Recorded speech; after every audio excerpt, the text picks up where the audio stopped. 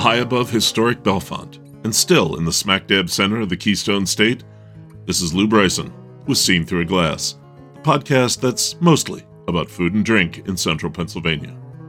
Welcome to episode 30, Soup Season. My father was a high school teacher in southern Lancaster County for many years. It was pretty rural, with winding, hilly roads, so snow days were always a possibility in the winter.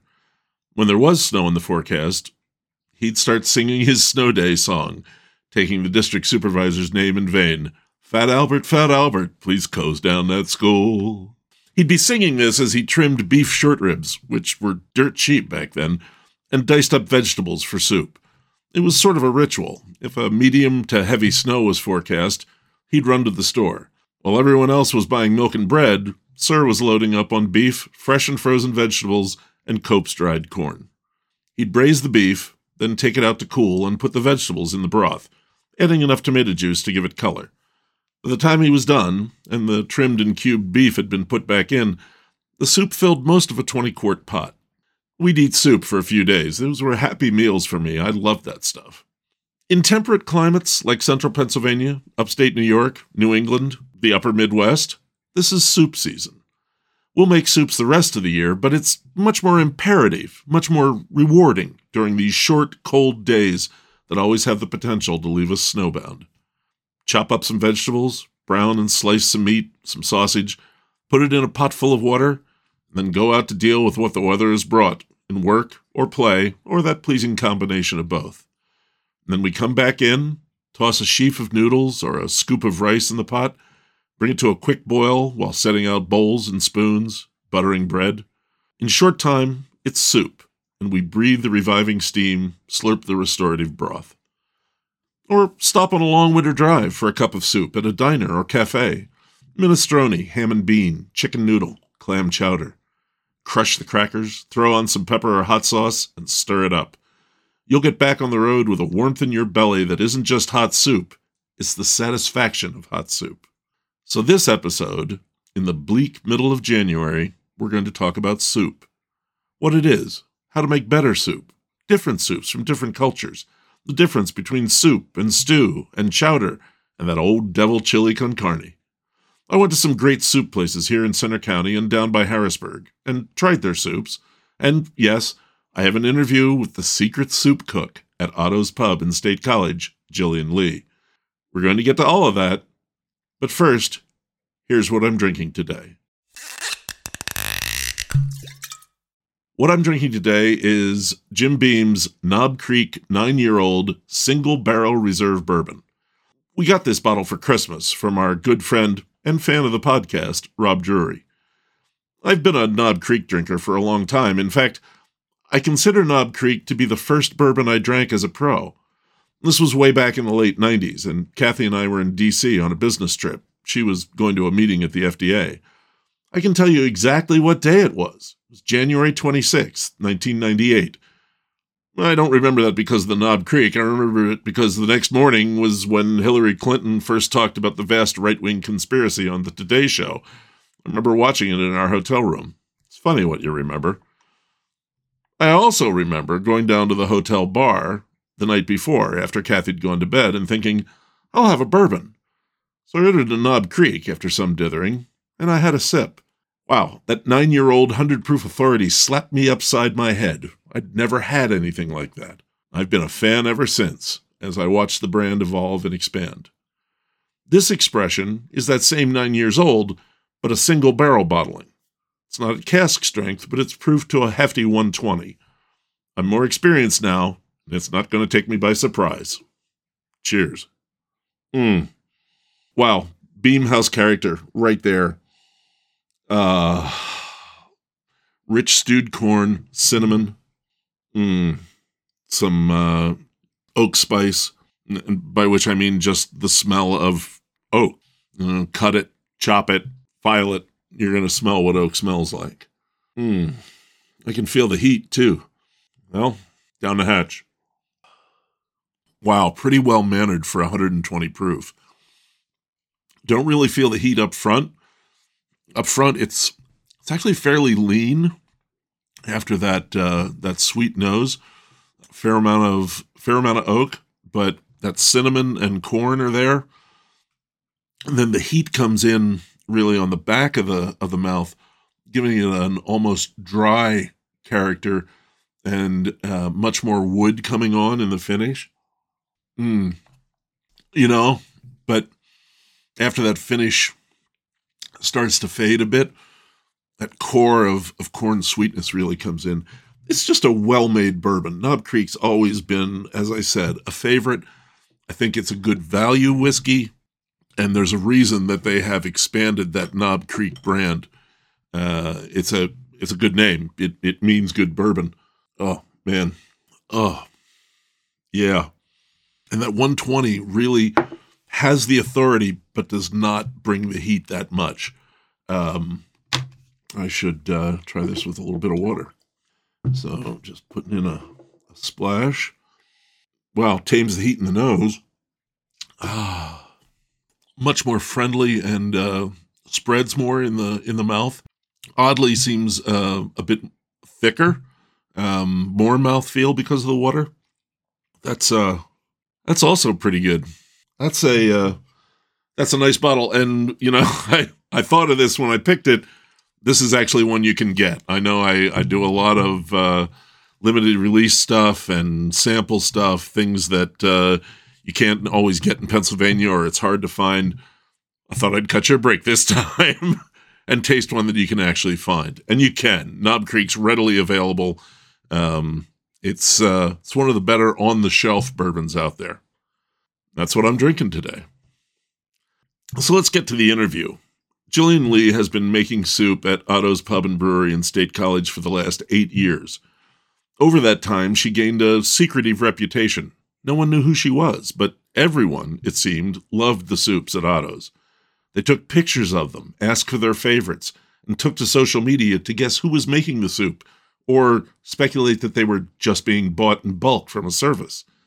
Finally, a few months ago, she revealed herself on social media on the Foodies of State College group on Facebook. Jillian told me all about this, and she seemed bemused. It's kind of cool that people like the soup, but kind of weird that they got that into it at all. I mean, it's soup. And one thing I know for sure after this interview, Gillian Lee really does love soup. It's her medium. She had been at Otto's all morning that day, cooking the big pots of soup that people crave. Broccoli cheddar, and her cheesy chicken fajita soup. I tasted them after the interview. The broccoli cheddar was good, rich, but leavened with the light green bits of broccoli. But the cheesy chicken fajita blew the broccoli out of my mind. Warmingly spicy, light cheesy body, with chunks of cleanly cut chicken and strips of roasted red pepper, had a glowing aroma that put a smile on my face.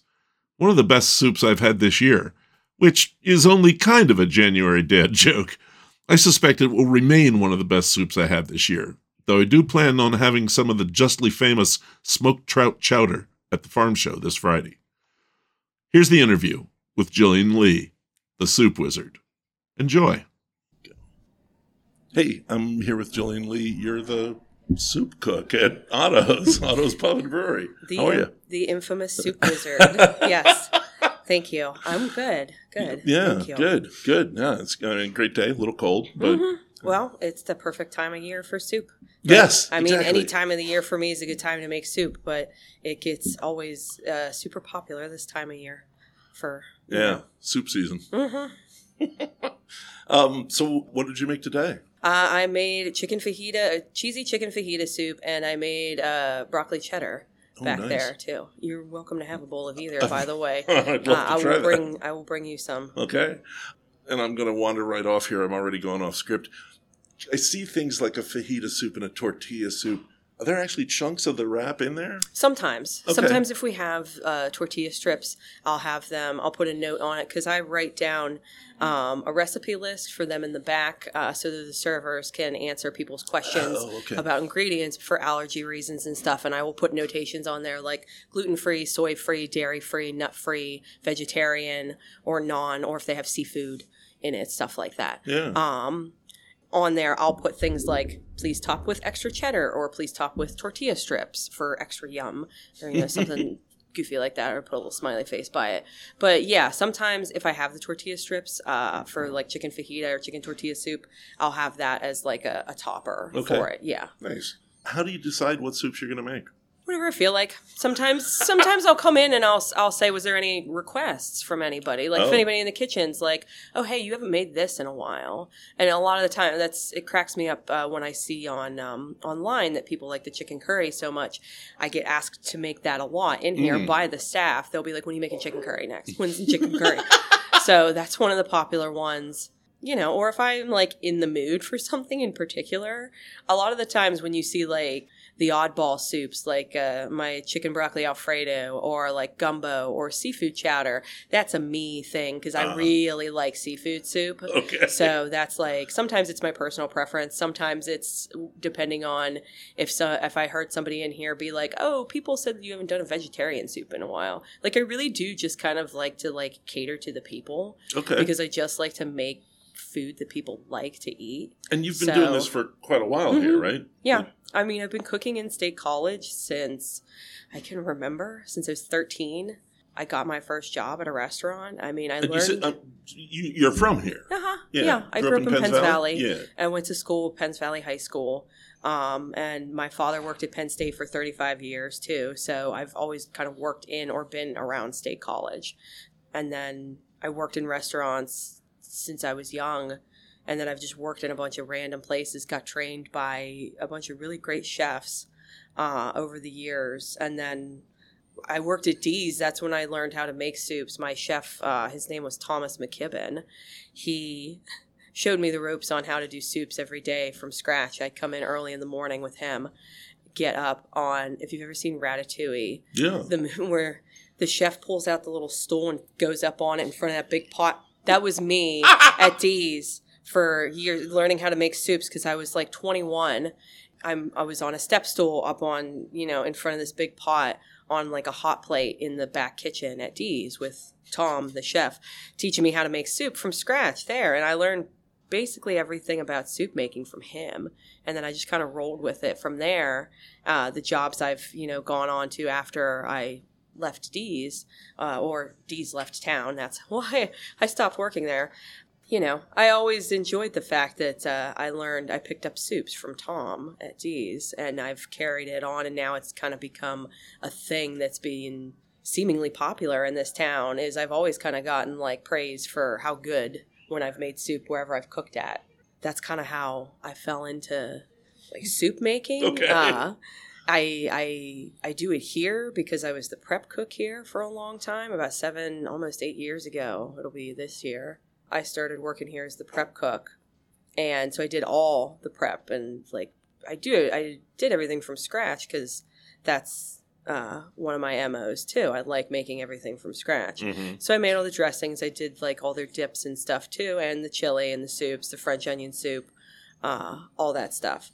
And then, that whole fresh local thing is kind of an Otto's thing too, right? Yeah. Yeah. So I did everything from scratch as the prep cook here for the last several years. And then about 2 years ago now, I transitioned to a different full-time job, but I didn't want to leave here completely because everybody, like I said, I really like making soup. Mm-hmm. That's because they don't ever really give me any restrictions on it here. And that's kind of why it became like kind of my thing, because I was like, ooh, I feel like a wizard. I can just kind of make whatever I feel like, depending on the day.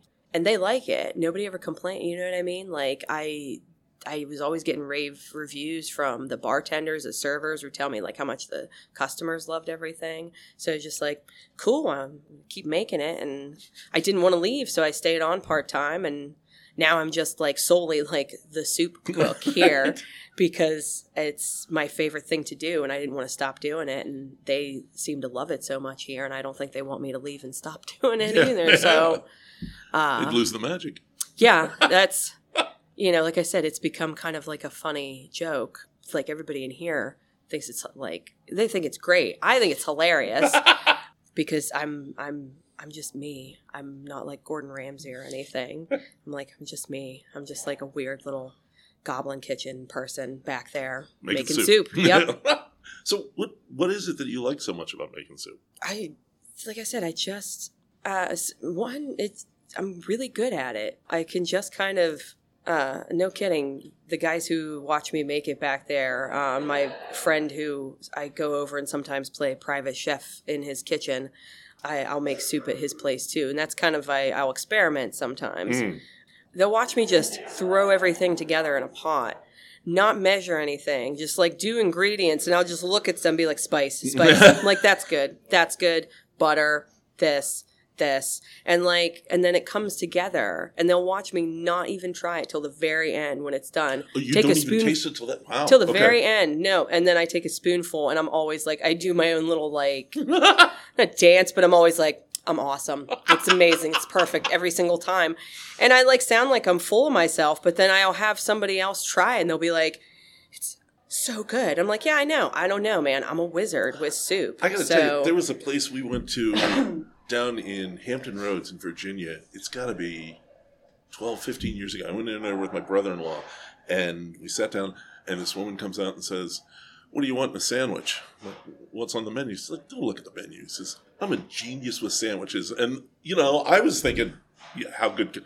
Wow. Uh-huh. Wow. She really put some stuff together that was just, Some people are just really good at figuring out how to cook and do certain things. And that's how I am. That's why I have such a hard time. That's another reason why people haven't really met me over the years here, because people have been like, I have servers come back and they'd be like, oh, these people want the recipe and stuff. And I'm like, I'd be happy to get, but I'm like, how do I explain to you people that I'm just kind of like a wizard who just throws things together in quantities that I see fit, and in my brain it puts it together and I'm like, yeah, that'll taste good. So are there any tips? I can. Oh yeah, like absolutely, soup making techniques? Absolutely. Yeah. Because my coworkers now at my current job, they love hearing that I'm like that I was a professional cook for a long time, and that I was a private chef and stuff, and that I'm like this soup wizard now. I like telling them, I like making, if you're going to make a soup with a roux in it, make it in soup. That's what my my old boss, the chef who taught me how to make soups, taught me. So I melt the butter down first, cook the veggies first. Also, put your spices in first because you want it to bloom. Mm-hmm. A lot of people will wait and season everything at the very, very end. And I hate that because that doesn't allow your spice, especially dry spices. If you have fresh herbs, sure, put them in at the very end. But if you have dry spices and stuff, put them in with your veggies when you're sauteing and you're cooking off in the beginning, because you want the spice to bloom and you want it to cook in, and that's how you get everything to be flavored evenly and taste the right way. If you put the spices in at the end, they clump up a lot of the times and people get pockets. Ooh. And I don't think people realize that when they're... So I always say I hesitate against adding anything other than basic salt, pepper at the end. Okay. You know what I mean? But paprika, parsley, cumin, cayenne curries, anything else, red pepper flakes, any other kinds of spices, marjoram, thyme, sage, rosemary, any of that dried. Like I said, I like to crush it up and add it when I'm sauteing the veggies off the bat. And then when you cook everything, cook your veggies, some chefs will say mirepoix. I like to say I'm a chef that was trained by chefs. I didn't go to culinary school. I don't have a degree, but I was still dubbed a chef by the last chef who trained me. And he graduated from Le Cordon Bleu as one of the top 4 of his class. So I was like, if he wants to dub me a chef, then I'll take that. Yeah, I'm kind of honored that I'm, a chef trained by chefs. So, but I don't give myself the official title ever. That's why I'm always kind of weird. And I'm like, I'm a professional cook, but chefs call me chef. But that's, anyway, another thing too, I learned doing the in-soup roux. You cook everything down. Like I said, your mirepoix, carrot, celery, onions, or whatever your veggie base is for your soup. Then add your flour to it and keep cooking in the pot, because you want it it'll start to, if it starts to clump up too hard, then you probably put too much flour in. You want about an even amount of flour to butter, because you want the roux to it kind of you're cooking the flour in the butter, so it bubbles up and it makes this kind of peanut butter looking roux. Right. And when I'm doing Gumbo, I cook the roux on the side, and I cook it ahead of time because I'll cook it for 5 hours to do a gumbo. Yeah, if I do gumbo in here, I have to make it like an all-day project because I like to do it the right way. And I'll cook the roux for hours on the pot on the side. Wow. And I'll put the seasoning in it, like I'll put blackening seasoning or Cajun seasoning, whatever, in with the roux and cook it in there. And it turns this like caramely brown, reddish color. It's real nice. And they call that like a peanut butter roux or a brown roux or like a dark roux. I had a friend who called it old brick. Yeah, it kind of looks like an old brick. Yeah, that's the color of it. Like, it looks like you, like, cooked peanut butter really hard in a pot, and you're kind of like, ugh. But it makes the gumbo really, really nice. Mm-hmm. But that's always my go-to with the soups when you're making a creamy soup is make the roux in it. Don't make it on the side and add it later. It's just easier if you make it in the pot first and incorporate it, because then you can add your stock or your heavy cream or your milk or whatever, then your liquid, and start to whisk it in there too. And you'll start to see the base will thicken up, and you can keep track of like how even the base of your soup's coming out. Whereas like if you add the roux afterwards, you have the chance of it clumping up more if you don't whisk it in fast enough. Mm-hmm. When you make it in the bowl and you add the liquid in, you can add the liquid slowly and then whisk the whole thing at the same time, and you keep pouring more liquid in and you get a more even. You kind of understand what I'm going at here. Yeah, I'm really sorry this is audio and people aren't getting the hand motions. I know. I talk a lot with my face and my hands too. I know. That's the other reason I was like hesitant to get back to you, because I was like, I don't think this guy knows what he's getting himself into, because I'm an odd human being. But I specialize in those. I talk to brewers. So no, I'm happy to do it, really. So do you still make soup at home? Oh yeah, for sure. Okay. For sure. And I have a friend's place I go to. My kitchen at home is like very tiny and kind of a pain. So I have a friend's place I go to because his kitchen is very, very nice, and he has a lot of the stuff there that I like to use. And I'll make soup and test it out at his place. And then, I did, that's why they got Italian wedding soup on the menu here, because I made it over at his place, tested it out and saw how I liked the recipe that I came up with, and then came in and made it here the next weekend. I'll make soup at home. I just like making soup. I think you can make a lot of different things into soup, and I think it doesn't have to be like a standard soup recipe. Like a lot of my soups here are just, I came up with them in my head. Okay. And then I just made them. Like the broccoli cheddar Alfredo. Same thing, the chicken fajita. I do a chicken parmesan soup. Ooh. That's, it's basically like, and to think about it, it's basically I make tomato soup, which I do make completely from scratch, too. A lot of people joke that, like, oh, the tomato soup is just, like, open up a bunch of cans of Campbell's, right? And I'm like, no. I open up cans of pre-chunked tomatoes, sure. Yeah. But I'm like, no, I cut up carrots, celery, onions, and then I use done up chunked tomatoes. I'll get tomato paste, heavy cream, the base and everything, veggie stock, mix it all together. I'm like, no, I make it from scratch. So if I'm making chicken parm soup, I will make tomato soup from scratch. Then I make cook-off chicken. Sometimes I'll have them bread up and fry me chicken. Sometimes I'll just do baked chicken in the oven, like boneless, skinless chicken, and then chunk it up and add it to the soup, and then add Parmesan cheese. Just enough so that it like incorporates into the soup and you get the flavor of like a chicken Parmesan sandwich if you were going to bite into it.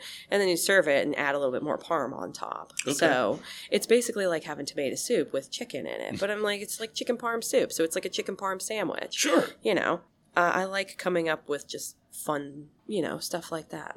Okay. What are some of the odd ingredients that you use, if there are in any? Soups? Yeah. Well, there was one everybody always kind of... I don't want to say cringes over when I make sometimes the cheeseburger soup, because it has pickles in it, and people were like, pickles in a soup? And I'm like, no, it's good. There's also, which I am going to try in the future here, because I found a recipe for and made at my friend's kitchen, is it's like a Polish potato pickle soup.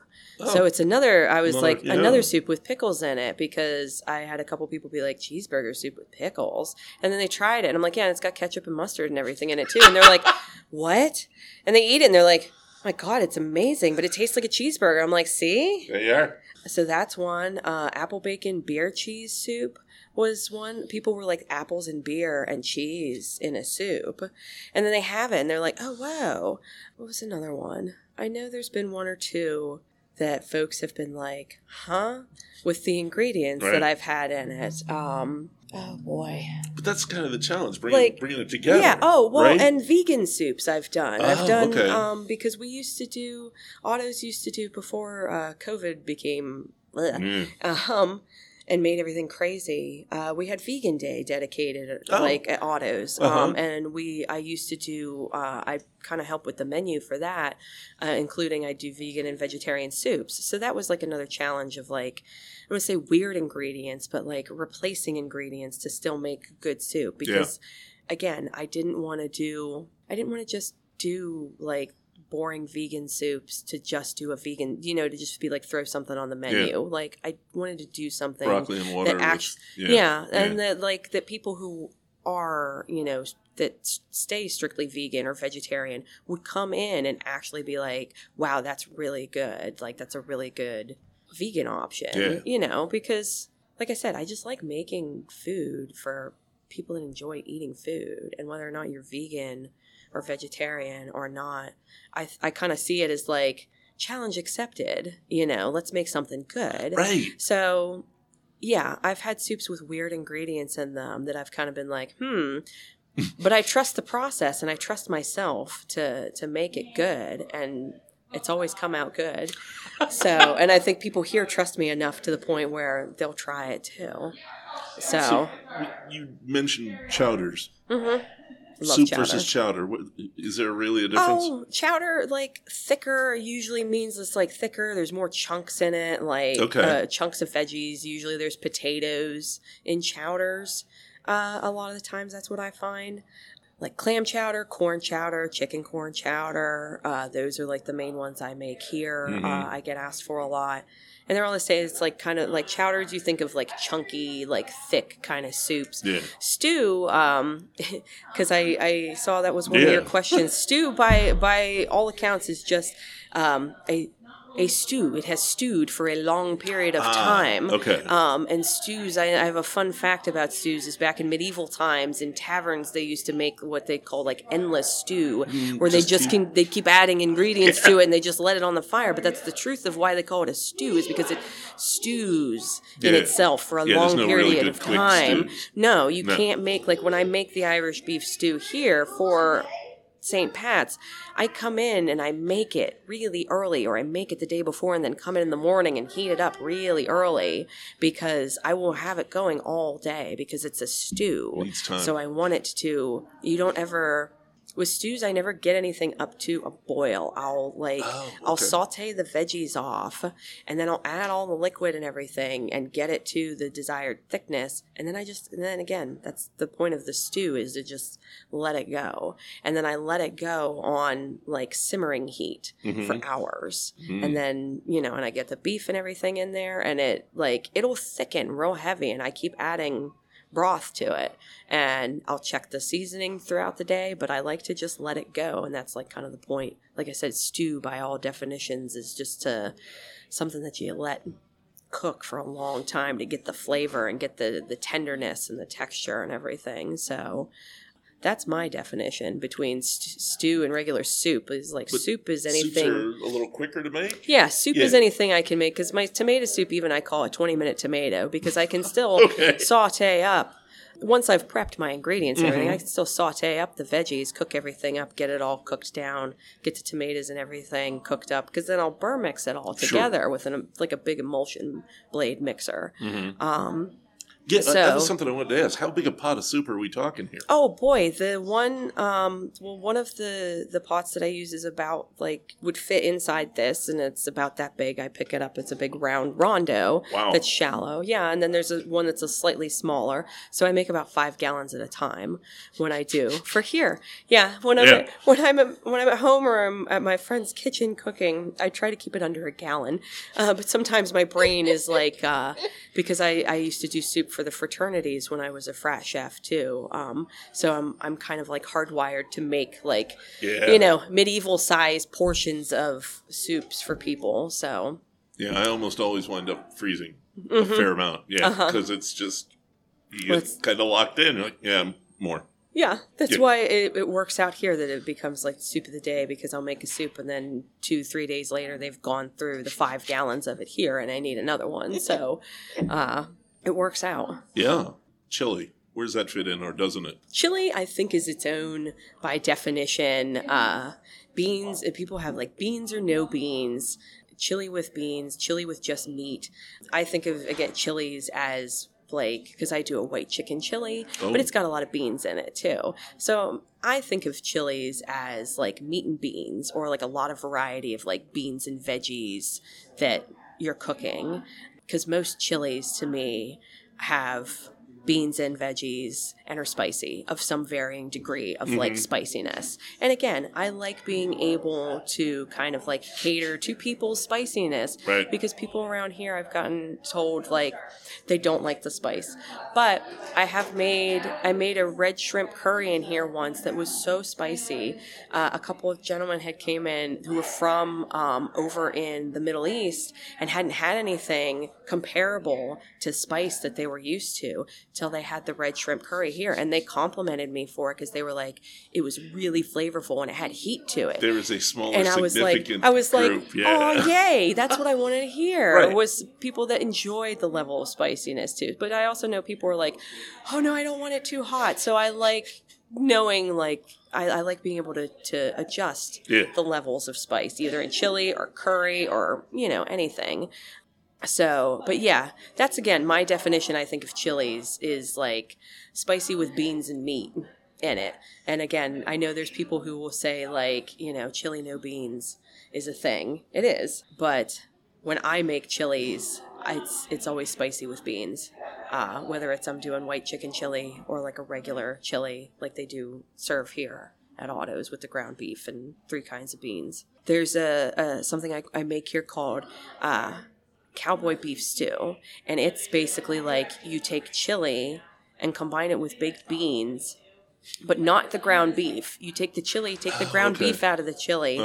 Instead you put chunks of beef, cuts of beef, like sirloin, and then baked beans and bacon. So I make baked beans on the side, make chili with the chunk beef, and then combine the two, and then add bacon to it too. Ooh, I think there's a recipe that also calls you can put sausage and potatoes in it too. It is amazingly good, but it tastes like chili and baked beans that you just kind of threw together in a pot. Yeah, I like that idea. It's very good. So we talked about winter kind of being soup season. You still make soups in the summer. Do you make any cold soups? I've done gazpacho once or twice. I will say I'm not as versed in cold soups as hot soups. I have to be honest, I'm not a huge fan. Same. It's just kind of a personal preference of I like hot soup. Yeah. I've always liked hot soup. Growing up, when I spent time with my grandparents and my aunt, I had a lot of soups too. They would make me soup a lot as a kid. So I just like hot soups. Like I said, I've made gazpacho a time or two, more for other people than myself, just to kind of prove I could do it. But I prefer hot soups too. I don't know. I think of soup and I think hot soup. Cold soup is kind of... I don't know. If I'm eating a bowl of liquid and something, I want hot soup. Yeah, it's got to be hot. Well, that's kind of my last question. How do you eat soup? I mean, do you? Because my daughter is really particular about the size of the spoon. She hates big spoons. She wants a little spoon. I sometimes drink from a mug. That depends on the soup. Same thing. You put crackers in it? Depending on the soup, okay. Yeah. My chicken noodles, I like having crackers, sometimes in the broccoli cheddar. Sometimes I like having bread bowls to use for... as the bowl for the soup, like the broccoli cheddar is good for that. Chicken corn chowder, loaded baked potato soup. Yeah, if I'm eating like a chowder or something like a stew that's got bigger chunks in it, I like a bigger spoon. If it's just like a bisque or like tomato basil bisque or salmon bisque, I use a smaller spoon just because I can take like smaller bites of it at a time. Yeah, same thing. I'll drink the rest of the broth, or like having a bread, or a bread bowl, like piece of bread, and dunk it. to soak up the rest of the broth. But I mean, I don't think there's any wrong way to eat soup, and if you enjoy it and eat it all, I like that. That's idea. What makes me happy. Okay, that's good for me. Thank you. Absolutely, that was a lot of fun. Yeah, thank you. All right, let's try some soups.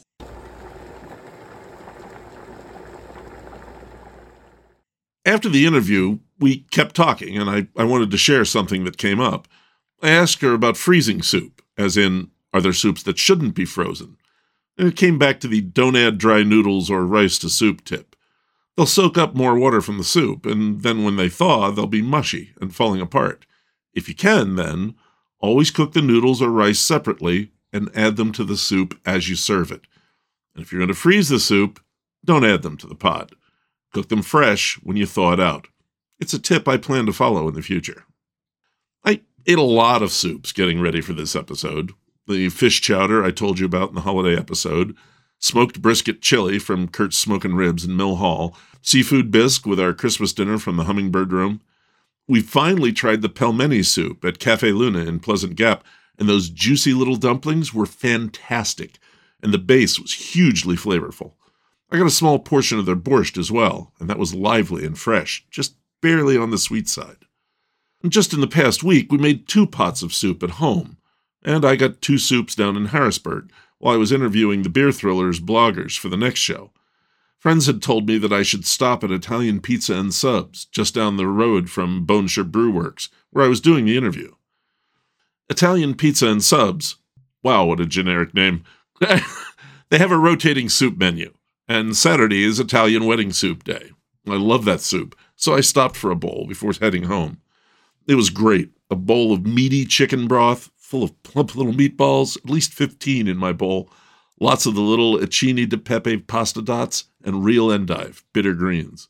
The broth ratio was perfect, so I munched the crackers rather than crumbling them in the soup. It stuck to my ribs the whole 3-hour drive home. Yes, 3-hour, which is usually a 2-hour, but that snow was something else. Speaking of rib sticking, earlier that day, I had stopped at Pronio's Market in Hershey, an Italian market that I missed in episode 21, to get some beef, meatballs, and good bread, mostly because it was snowing and I didn't want to go home empty-handed. But they also had containers of real-deal chicken pot pie, yellow with saffron and full of big raft-like noodles. I couldn't resist. Now, I know some of you are nodding because you know what I'm talking about. But I also know that some of you are not local, or Lancaster local. Hi there, Lancaster fans. So I'll explain. Most of America hears chicken pot pie, and they think of Swanson's or Marie Callender, a frozen flaky pie filled with chicken, gravy, peas and carrots in a tinfoil pan. This is not that. I'm talking about Pennsylvania Dutch pot pie, which is more like a chicken stew with thick square noodles. PA Dutch folks will tell you it's really called botboy, B-O-T-T-B-O-I, and that pot pie is a corruption of that to familiar English words. You may hear that botboy means thick soup, but I've seen a fairly trustworthy Pennsylvania Dutch etymology site say that botboy is actually a Pennsylvania Dutch corruption of the English pot pie. I gotta be honest, at this point, I don't know. But I do know it's not a chicken pie. So, what is it? Well, when you have a question about Pennsylvania Dutch food, there are 2 places you go. If you want to know how to cook it, you go to your grootmamma, your grandma. If you want to know where it came from, you go to Dr. William Woyce Weaver, the authoritative writer on Pennsylvania Dutch culture and cuisine. He's kind of a hero of mine, and I'd really love to interview him on the show. Need to look into that. Anyway, Weaver was asked about the two different versions of chicken pot pie by the Susquehanna Life blog back in 2017. Here's what he said. Both types are very old. The crust type came out of medieval English culture, while the one made with layered noodles came out of medieval German culture. Two similar dishes evolving from parallel culinary traditions. They end up side by side in America. Both concepts are thought to trace to the ancient Celts. They cooked in cauldrons, so lining one with dough was one of the ancestors of the modern pot pie, the pot being the cauldron. Thanks, Dr. Weaver. We've seen this kind of parallel evolution in other foods. A favorite of mine is dumplings. A ravioli is a samosa, is a pasty, is a maltasha, is a pot sticker, is a pierogi. So pot pie is a stew with pastry. The pastry might be big noodles, or a crust, or drop dumplings. I like to argue with friends about this on social media, and I love to wind them up about dumplings. But really, there's no argument. There are just different ways to enjoy a chicken stew that's been plumped up with a bit of savory dough. And that fits right into soup season, too, as I enjoyed that pot pie today. It was voluptuous, unctuous, slippery chewy with chunks of clean-trimmed chicken. I don't really make chicken pot pie that often, and with versions like this for sale, I don't really need to. But is it soup? Or is it stew? Now's a good time to get into that. But let's keep it simple. Soup is broth, water boiled with meat or fish, or the bones of either, or vegetables, or any combination of those. You take that broth and add to it simple things like just noodles or just corn, or a whole farrago of stuff like my father's snowy day soup. And soup can be cream-based too, or made with a roux. Imagine tomato bisque, or a seafood bisque, mushroom soup, cream of potato soup. Cheesy soups are a bit more complicated, requiring care that they don't break and become grainy. Now, stews, I'm told, are thicker, with chunkier pieces in them, and as Jillian said, they're, well, stewed. And sure, chicken pot pie, beef stew, jambalaya, pozole. Wait, is pozole soup or stew? And what about split pea soup, black bean soup? Those are pretty thick. They can even set up on you if you don't keep adding broth, and I do like mine with chunky pieces of ham. And goulash. There's goulash and there's goulash soup, I guess. And I need to get back to Old New York, the Old New York restaurant here in State College, to do some more research on goulash, because theirs is really good, and they have nice German beer to go with it. So then we come to chowder, and you think you're on firm ground here, right? Creamy, chunky, often seafood-based.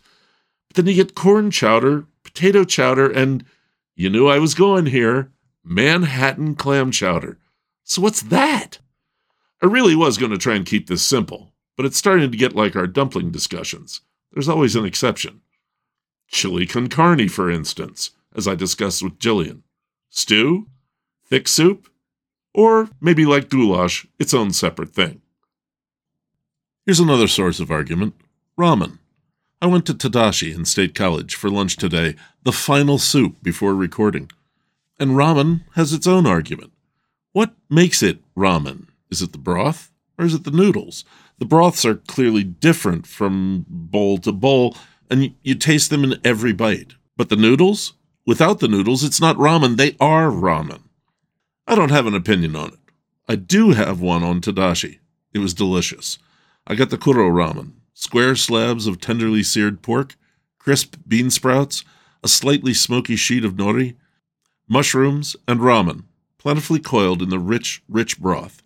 This is soup that takes your full attention, working the chopsticks for the noodles and the spoon for the broth, slurping the ramen to get the broth in with them. And it's not a bad thing to eat it fast, because you want it while it's still hot. I want more tomorrow. Finally, if you've been wondering, yes, I did make a pot of my father's snowy day soup during the recent snowstorm. I took the 2 pieces of bottom round I got at Pronio's and put them in about 6 quarts of water with salt and pepper, brought it to a gentle boil and eased that back to a simmer, and stirred in some of the jarred better-than-bouillon, the beef, and some of the mushroom. I let that go for about 90 minutes while I chopped vegetables. When that was all done, I took the meat out and put it in the fridge to cool and started adding vegetables to the pot.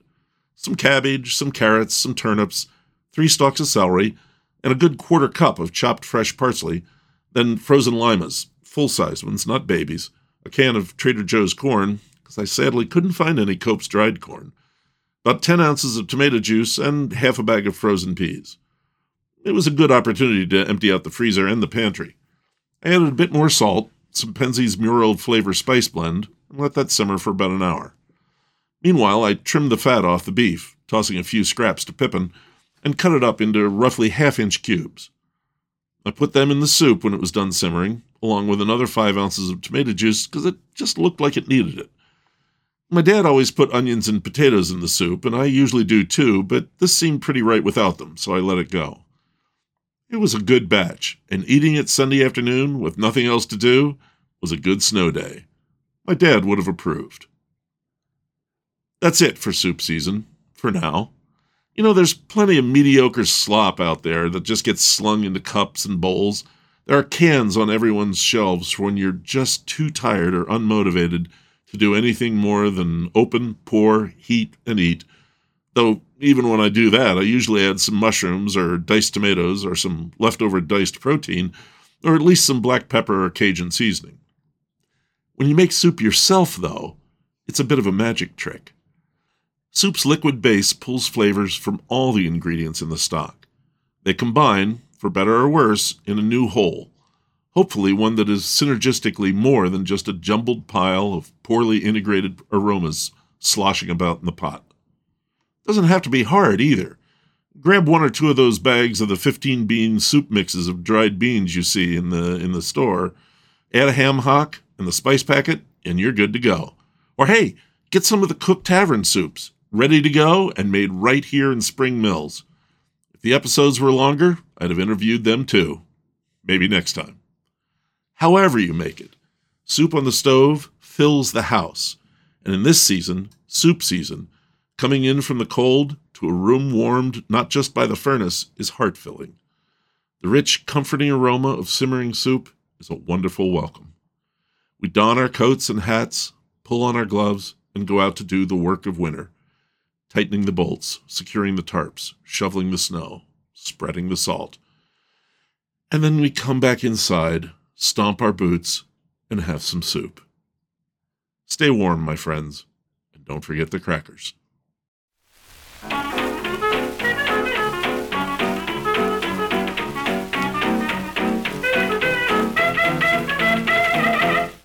Well, it's dry January. In a podcast like this, I kind of have to address it, especially given how big it's gotten. First, if you're wondering, no, I don't do it. I'm secure in my everyday temperate sobriety, and I don't feel the need to dry out, even after the holidays. More likely to feel like dieting, to be honest. But thousands, millions will be taking part in dry January. Why? It fits in well with this month.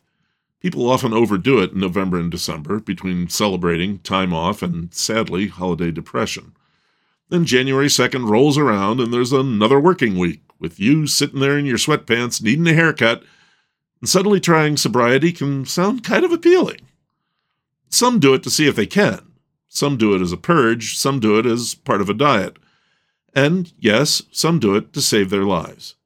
That last group, that's why I absolutely do not approve of making fun of dry January or the people partaking. Why would you do that? Maybe that person really needs it as a first tentative step toward being around for their loved ones and themselves. So if you do dry January for whatever reason, I'm not asking why, and I'm not judging. I just have a favor to ask. Your local brewpub, winery, distillery, cider maker, your local tavern or restaurant, this was already literally the hardest month of the year for them, and dry January has made it significantly harder. Your favorite servers, waitresses, bartenders, and musicians are all just trying to get through this month. So if you can, go. Have dinner. Have a drink. Many places have adapted to dry January with today's vastly improved non-alcoholic beers, or fruit spritzers, elaborate non-alcoholic mocktails, or, have a Coke Zero or a glass of water.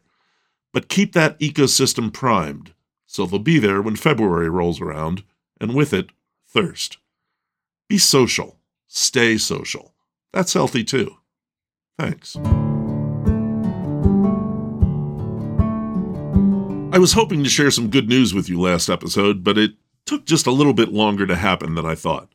Blame the holidays. I know I was focused more on family and friends than on business. Did happen, though. Seen Through a Glass has its first sponsor. We're still working out the details, so I can't really say much more about who it is, other than that it's a non-profit. It's a substantive sponsorship, too, not just a sponsored by statement. So I'll be adding a short segment to every episode, one that expands on what we're already doing. It's a win for all of us. That's not all. I have another project percolating, but again, we're still working out some technical details on how that's going to work. I should have more on that soon. 2024 is shaping up quickly as a big year. Well, you know, big in a Milheim sense of the word, which suits me just fine. That's the show. Thanks to Jillian Lee for the interview. Gotta respect that soup. We're on Instagram at Stag Podcast and on Facebook at Seen Through a Glass, and available for download at Spotify, Apple Podcasts, and Podbean. Please consider subscribing, and if you like the show, please take a moment and drop a rating or review. Even better, tell your friends. Thanks. Now that sponsorship doesn't mean we're rich. Far from it. So please do consider the coffee button in my Instagram Linktree, Twitter profile, both are at Lou Bryson, and at the Facebook page. If you like the show, this is an easy way to drop me a few bucks to help keep this going. And if you've already donated, thank you. I recently learned that salsa, made of tomatoes, tomatillos, lime juice, and chilies, is technically fruit salad. I'm still processing this information. The next episode is an experiment. I got together with the three main writers of The Beer Thrillers, a blog that's mostly about beer in central Pennsylvania. We sat down in the brew house at Boneshire Beer Works in Harrisburg and talked about beer and books and business. We had some beers. We ate some pizza. As always, that's in 2 weeks. Until then, thanks for listening. This is Lou Bryson on Seen Through a Glass from the smack dab center of the Keystone State.